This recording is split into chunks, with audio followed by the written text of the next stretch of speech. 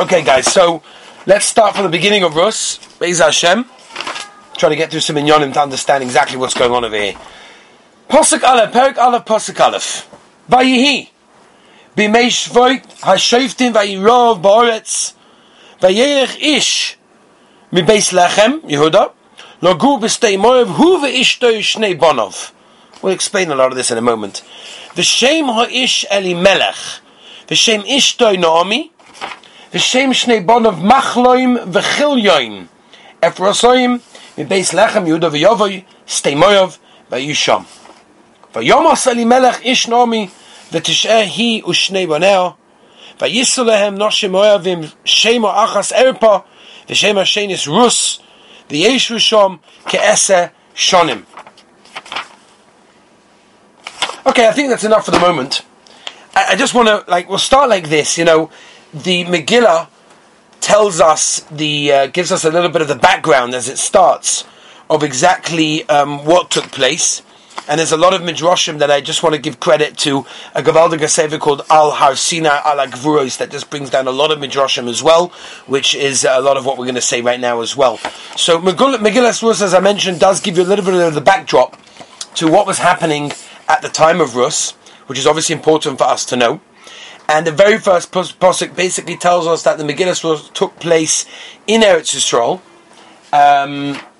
and it took time, as the Megillah tells us clearly, B'mei Shvoit HaShoftim, right? There were Shoftim, the judges were ruling over there.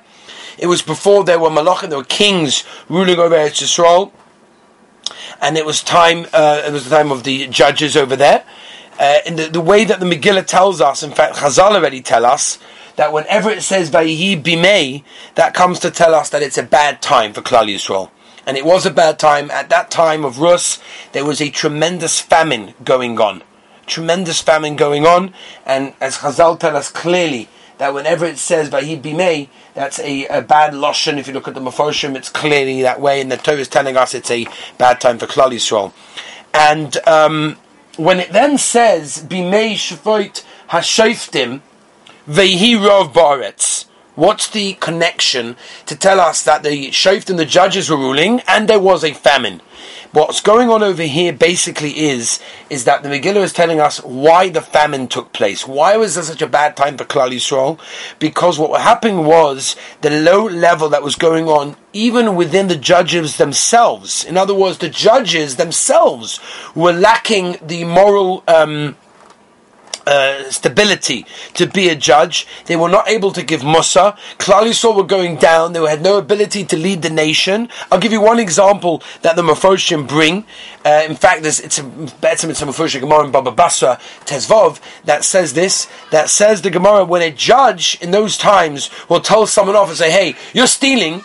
So somebody would get up and say, "Oh, you're the judge? Oh, really? Because yesterday you did X, Y, Z." So it was it was a joke. The whole system was a total joke. It was crazy. Everyone was going down. No one knew what was going on, and that was the downfall at that moment. And that was what was going on. That's why the Megillah tells us Vayihi Rov Ba'aretz. There was a tremendous famine at that time. This was the situation with Klal Yisrael at the time of Megillas Rus. The Rabbeinu Shalom sent judges as shluchim, as messengers, to give Musa to the Olam, but it didn't work, and because of that there was a tremendous famine in order to try and cause people to do tshuva. Now, right in the beginning of Megillas Rus, we are introduced, as we mentioned, in Pasuk Beis already, we mentioned already before, Logo b'stei moev hu ve'ishtoi u'shnei bonov, but we say V'shem ha'ish Elimelech. Right? This is Elimelech. Who is Elimelech? It's very, very important. Elimelech was the son of, I'm sure we all know. Don't all shout it at once, please.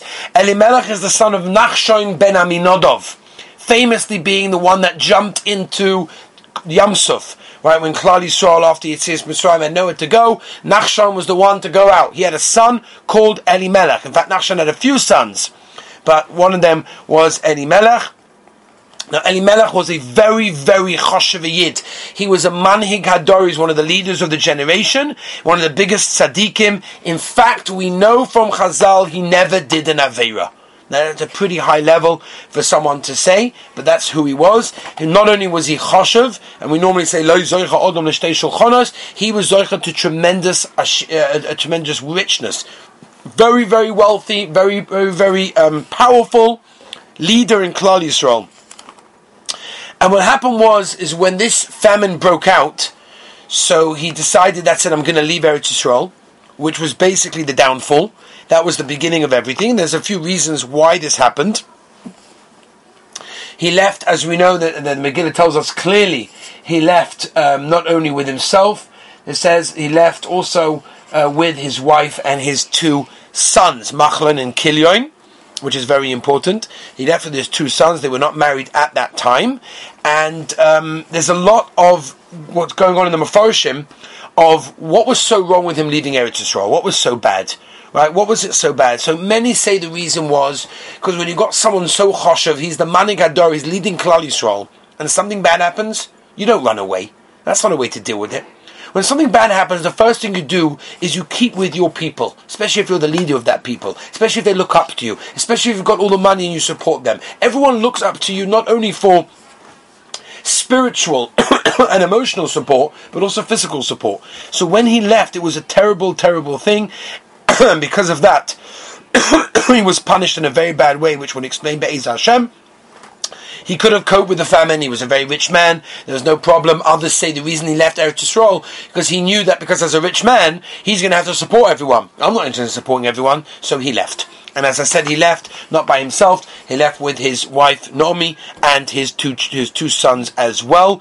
And it was very, very bad because when you see the leader of Klal Yisrael leaving, and he didn't just leave himself, he left with all his, his family, he left with all his, all his possessions and his animals and his, everything was coming out over there. They're like, whoa, we're in a pretty bad matzav if our leader is basically abandoning us.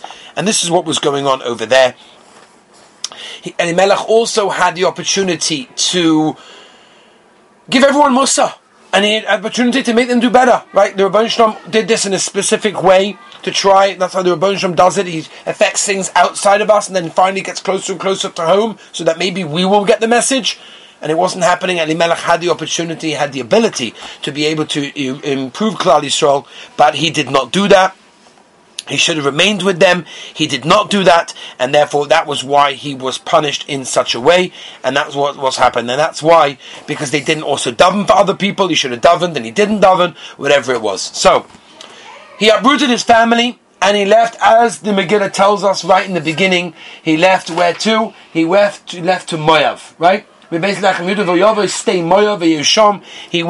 to the fields of Moav, right? And it's a very also important thing. He left from a very, very distinct place in Eretz Yisrael. It was well known. It was one of the big cities that everyone went to, and he left for his own selfish reasons, and because of that he was criticized. He's also criticized not only for leaving, but he's actually criticized for going to Moav. Why are you going to Moav? Moav is one of the terrible places. In fact, al pi halacha, you really also to be, the Moavites are also to become part of Klal Yisrael. Because as we know, when we left Mitzrayim, they didn't greet us, they didn't give us water, they didn't help us.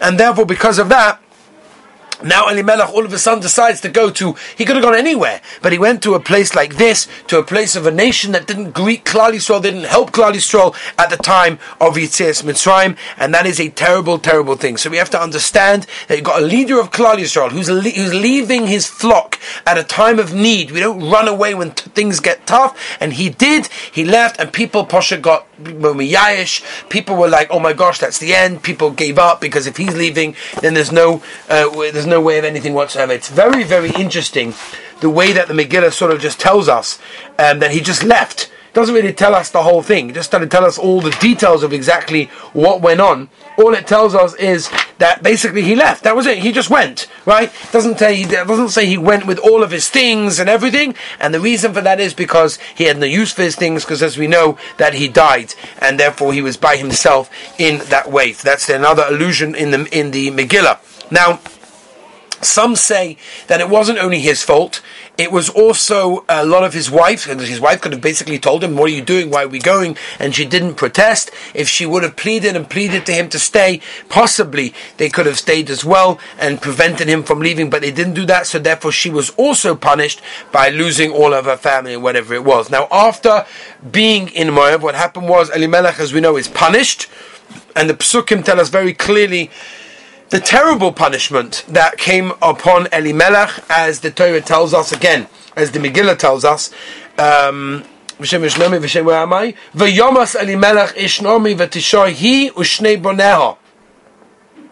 So he was punished by dying, which was a tremendous punishment, and she, Naomi, the wife, has basically alone. She is alone with her two sons in that time. Her two sons now basically go pretty much off the derech in this time, and they start marrying and getting involved with two of the Moabites over there, two women over there, and they took wives who didn't even convert, which means they married Goyim, right? Rus was married to Machloin, and Orpah was married to Kilyon, right? Now, these Rus and Orpah were actually very choshev princesses, right? They were daughters of Eglon, the king of Moab. They were very, very well and high esteem, but again, they were Goyim, and since their Naomi's wife and two sons married them as Goyim, so obviously that was a very, very bad thing. And there's no question, if Elimelech, their father, would have been alive, he never would have allowed such a marriage to take place, but because he was no longer alive,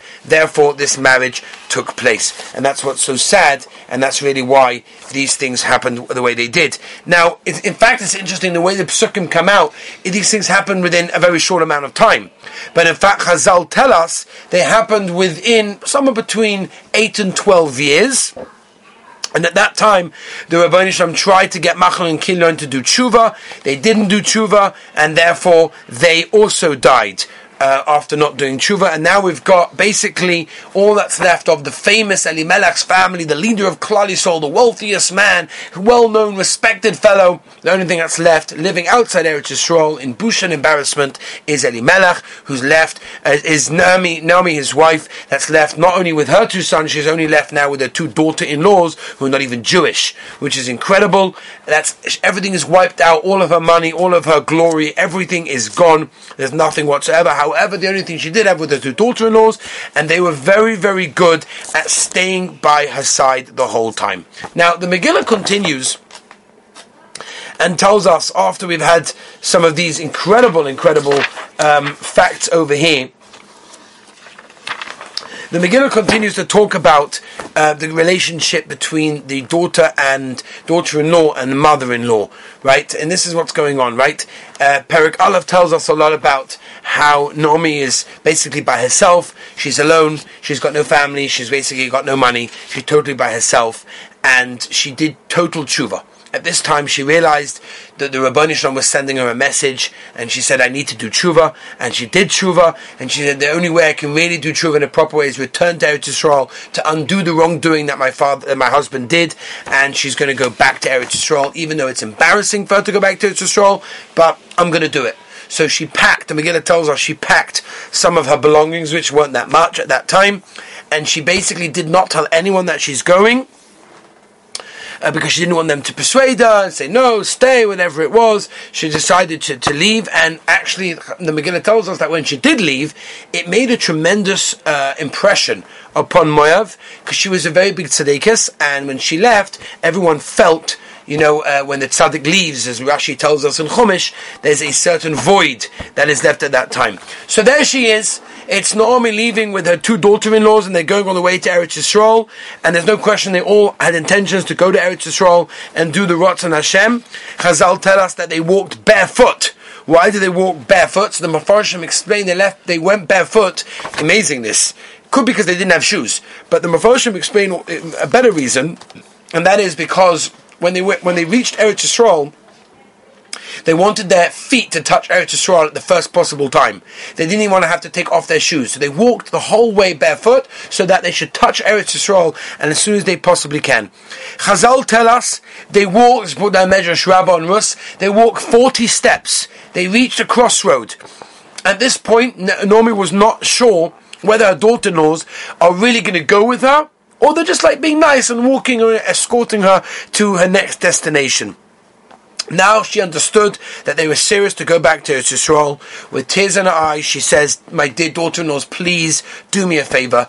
Don't come with me to Eretz Yisrael." And there were many reasons why she said, "Don't come to Eretz Yisrael." Some of the reasons were because she realized that she would have no normal place to live, and everyone has to go to their place. And since her daughter-in-laws were not Jewish, they wouldn't let them be together. So what are you coming to Eretz Yisrael for? We're not even going to be together. You're going to be in one place, I'm going to be in another place. It's not Nageya. The embarrassment that we're going to have from coming back to Eretz Yisrael when we left them in their time of need is also a tremendous thing, which is also crazy.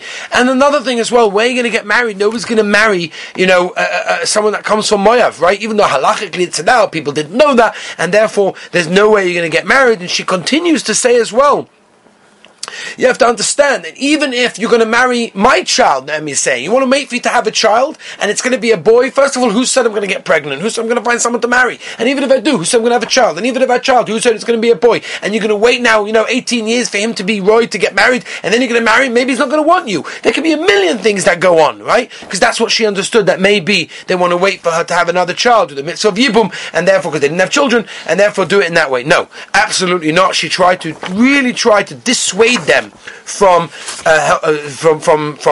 going and continuing the journey all the way to Eretz Yisrael. She said, "Listen, it's not worth it for you. Definitely don't do that. Don't come with me." And when Rus and Orpah heard this, so it made a tremendous impression on her. And they realized that, maybe we will never get married again and have children, whatever it was. And they started crying, and it was a whole situation. And at that time, Orpah said, "Yes, you're absolutely right. My dear mother-in-law, I think you're correct." She kissed her mother-in-law goodbye, and she went back and she returned to Moav, and she returned also, as Chazal tell us, to all her avodah zarah. All of the kedusha that she got from being together with Elimelech's son, together with Naomi, her mother-in-law, was all gone. She was a very special person, but everything went off. And even though she actually fell spiritually, she actually got tremendous amount of reward. Because Chazal tell us in Medrash Rabbah, and Rus, that she at that time cried 4 tears. And the 4 tears that she cried for leaving her mother-in-law Naomi, she merited to have 4 tremendous descendants that were Saf, Madon, Golios, and Yashvi. Golios was, the huge one. So she actually got rewarded for those 4 tears, which does definitely show us in the Megillah, apart from any of the lessons, that a person is rewarded for seemingly the smallest things that he does, he will get reward. And that's what we see from this, and for many other things. We'll try to bring up some of the lessons as well. But Rus, however, was a lot more stubborn than her sister, than Orpah, and she said, "Absolutely not. I am continuing to be with my mother-in-law Naomi. She's a very spiritual woman. She's a choshev woman. There's absolutely no way." And Naomi, her mother-in-law, said, "Absolutely not." She tried and tried and tried, and her daughter-in-law Rus said, "No way, I'm coming with you. Nothing you're going to say is going to persuade me. I'm coming with you. I'm following you. I'm going to get all the way to Eretz Yisrael." So what Naomi decided to do is what the halacha decides that a person has to do. When someone wants to convert to Yiddishkeit, what do? We dissuade them. And she started telling them, well, if you walk with a tissue now, you'll be okay. If you do it after you get convert, you'll be chayav misa. Rus said, "No problem, I'm willing to do it." And she said, "Do you know the punishment of a person that's chayav misa?" And Rus said, yes. And she tried and tried and tried, and she said, maybe you don't understand how severe it is. And Rus said, "Everything you say is fine. I'm accepting everything. I'm doing everything." And at this time, Naomi understood that obviously she really wants to do it. She was sincere, and once she's sincere, she's not going to reject it anymore, and therefore she's committed to live a life of Torah. She can come with me. And at that point, they walk side by side, even though Chazal tell us, it's interesting that when Naomi walked, her steps were very easy. When Rus walked, her steps were very hard, and that was represented by, which is what Chazal already tell us. In fact, the Chidah explains it from the Gemara in Bava Metzia, by the Sugya of Rabbi Yochanan and Mishlakish, that when Mishlakish was makabel the old Torah, all of a sudden he couldn't swim, even though he was a professional swimmer. And the answer is because when you're makabel Torah, you get weaker. And Rus saw this clearly and Naomi saw this clearly from when she saw Rus being very, very hard in her steps. So she said it must be because she really was makabel the Torah, and therefore it's a real conversion. She can come with me. We'll just do one last shtickle to understand of her coming back to Eretz Yisrael. So they walked and they walked and they walked, and eventually they reached Eretz Yisrael. They walk side by side, and it's interesting how the Pasuk tells us that the Pasuk equates them together. Right, even though you got normally a very big tzadekes and Rus who's Betzem a goy who wants to become the Pasuk, the Megillah puts them together because they both had a quest to come closer to Hashem, and that's a beautiful, beautiful idea again for ourselves to understand that when we want to get closer to Hashem, when we want to do the right thing, right, when we want to do the right thing, the Rebbeinu Shalom always helps us in that case. Now we have to understand that at time when Eretz Yisrael was very, very crowded, and the day they arrived into Eretz Yisrael was a very busy day. Two reasons why, or two possibilities why it was busy. One was because Boaz, we'll discuss Boaz tomorrow. Boaz was also the Gadol Ador Mamish. We'll discuss Boaz. Either one pshat is he's marrying off a child and the whole Kehillah, everyone's coming to be Sameach Chasa V'Kala. Or the other reason is Boaz's wife actually passed away and everyone gathered together for the Levaya. So it's interesting that the day that Boaz was escorting his wife to her final resting place, his future wife actually enters the city, which is an incredible thing. People saw these two women that were walking without shoes, with rags on them, torn, traveling alone, which is very unusual to travel alone. What's going on? Where are they coming from? Who are they? And suddenly people started murmuring, "Ooh, this is Naomi, the wife of Elimelech, the Gadol Ador, who left us, who was such a choshev yid. What's going on?" And she heard this, and she said, "Rabbi Sai, please, yes, it's me, Naomi, the wife of Elimelech. I left you, I left my nation, but please, I have nothing left of me. Do not call me Naomi anymore. It doesn't fit me anymore. I have no Ne'imus. Naomi is Lashon No'im, nice, pleasant. Just call me Mara, which is Lashon Mar, bitter. That's the way you should call me, because that's who I am and that's what I represent." And again, Chazal tell us at this moment she is doing tshuva by doing charota and by doing vidui. She's mentioning all the averas of our mishpacha. She's getting rid of the chapter that was, and she's starting a brand new chapter to rebuild her future. And it began that Rus and Naomi together, mother-in-law and daughter-in-law, both settling down together, and the famine hasn't yet fully passed, but they were desperate for some food, and this is where our story basically is going to end right now, with how they find food, and once they find food, obviously they're going to have to go out into the fields, and they go out into the fields, and we'll see Be'ez Hashem tomorrow a little bit more of what happens over